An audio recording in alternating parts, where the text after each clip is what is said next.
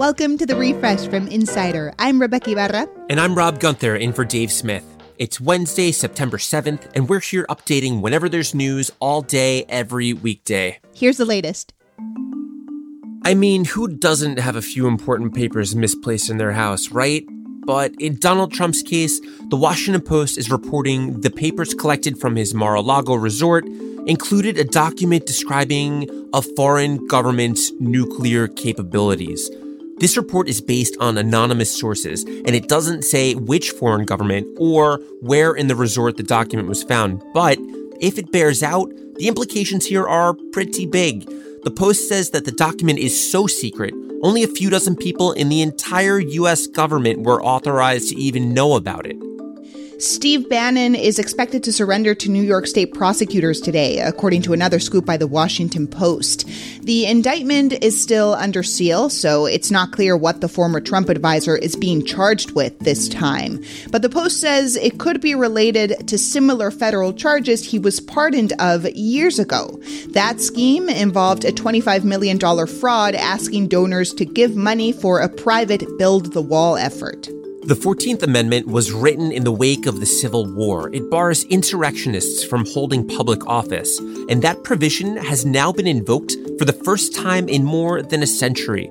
A judge in New Mexico on Tuesday ordered a local government official removed from office because he took part in the January 6th insurrection. Coy Griffin, who served as county commissioner and also founded a group called Cowboys for Trump, was convicted of trespassing when he breached barriers at the U.S. Capitol.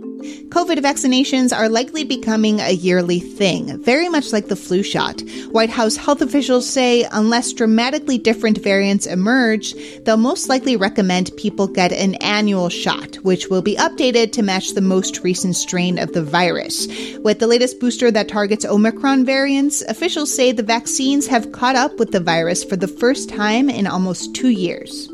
Minor League Baseball players have voted yes to joining a union. The Major League Baseball Players Association says that more than half of all players have signed up after only a week and a half of campaigning. Now they're asking MLB to voluntarily recognize the union.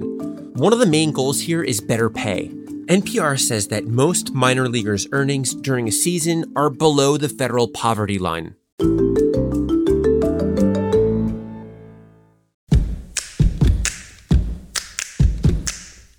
Today and every day, we're updating the Refresh from Insider as news happens, so check back whenever you want to know the latest. Coming up, Dave Smith talks about the complicated culture on Nickelodeon's most famous shows. Dave's out this week, but he left us this interview as a treat. Okay, picture this. Your boss schedules a one-on-one, so you log in for the meeting, and then halfway through, you get kicked out. Nope, it's not your Wi-Fi. Turns out you're fired. For some of Snap's recently laid off workforce, this nightmare scenario was a reality. Half a former dozen employees have been talking with Insider about what went on during the shocking 20% staff cut. Snap blamed IT issues. CEO Evan Spiegel apologized for that at a meeting the next day, which, of course, those former staff members weren't there to hear.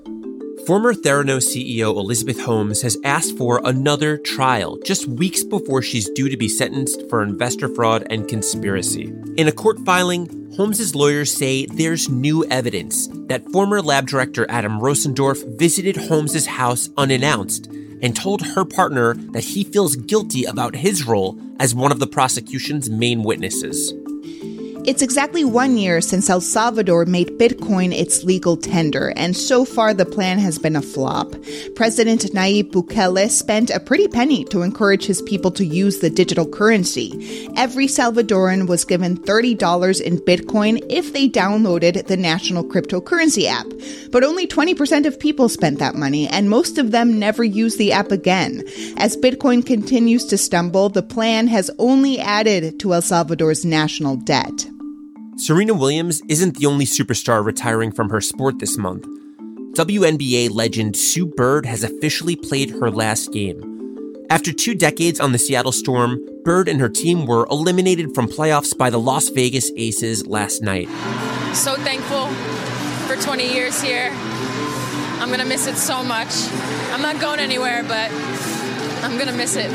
the oldest player in the league at 41, Bird is one of the most decorated basketball players with 4 WNBA titles and 5 Olympic gold medals. Over a decade ago, a woman in Scotland noticed her husband smelled a little funky. Well, it turns out that could be the reason more people with Parkinson's disease are diagnosed early and get better treatment. Joy Milne says her husband started smelling different years before he wound up diagnosed with Parkinson's.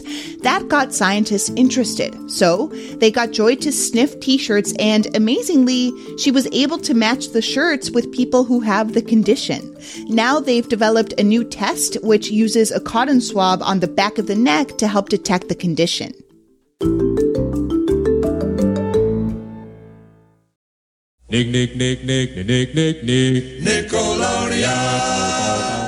If you're a millennial like me or a Gen Zer, you probably watched a lot of Nickelodeon growing up. In the late 90s and early 2000s, the Kids Network had tons of super popular shows like iCarly, Victorious, Zoey 101, and The Amanda Show.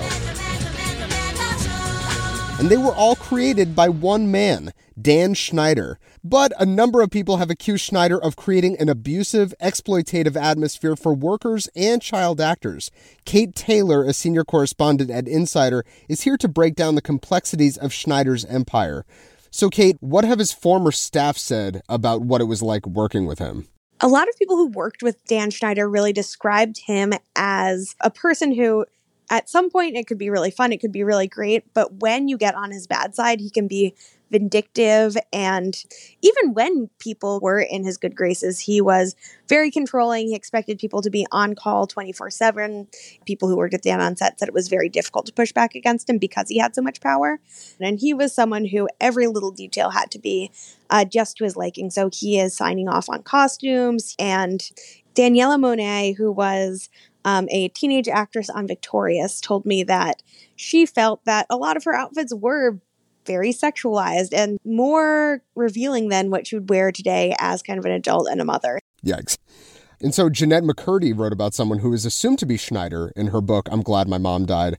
What did she say, and why does everyone assume that it's Schneider? So Jeanette McCurdy's book references an unnamed creator, quote unquote, who in the book created explicitly iCarly and Victorious. And Dan Schneider is the sole creator of iCarly and Victorious. Jeanette McCurdy said that this creator, some things that he did were he would pit the cast against each other.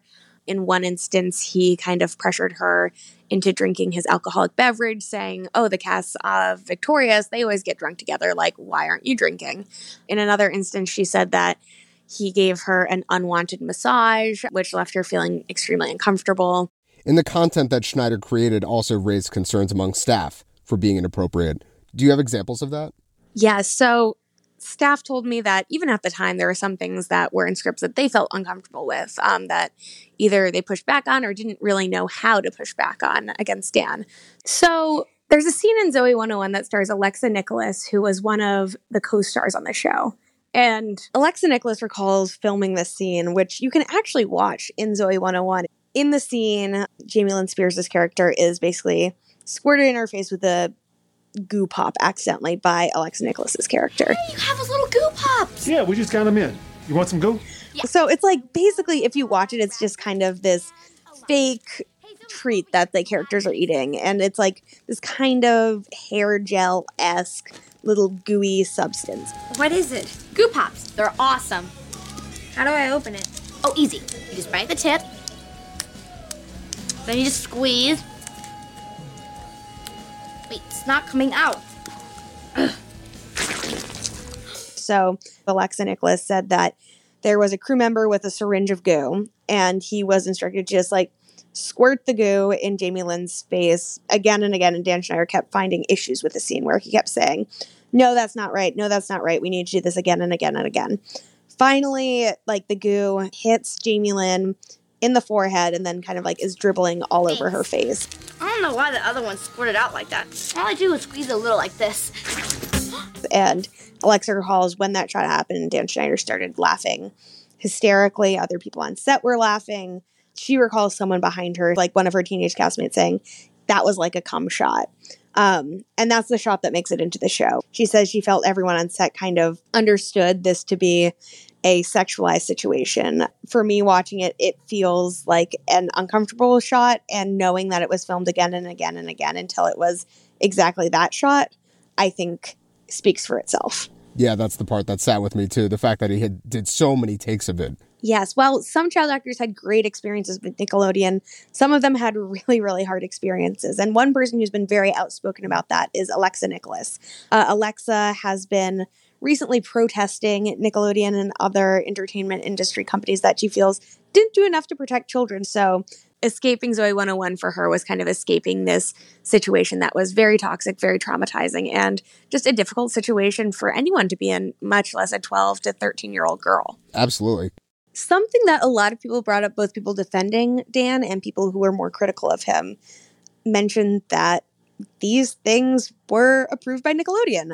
So one writer who I spoke with said that she hopes that this is the beginning of these networks kind of realizing just because someone makes you money does not mean that they should have endless opportunities. So where is Schneider now? So in 2018, Nickelodeon cut ties with Schneider. At the time, they said it was mutual. The New York Times reported last year that it was actually following an investigation that found that Schneider could be verbally abusive to colleagues. So he has kind of been really, since leaving Nickelodeon, not producing the shows that really made him famous. Jeanette's book, a lot of people felt, was the final nail in the coffin, where at this point, it's going to be very controversial to work with Dan. Kate, thank you so much. Thank you. Kate Taylor is a senior correspondent at Insider, and for more on Dan Schneider and Nickelodeon, go to insider.com. Make sure to follow The Refresh from Insider on Apple Podcasts, Spotify, or wherever you listen to podcasts. And please leave a rating and review. It helps other people discover the show. I am Rebecca Ibarra. And I'm Rob Gunther. Talk to you soon.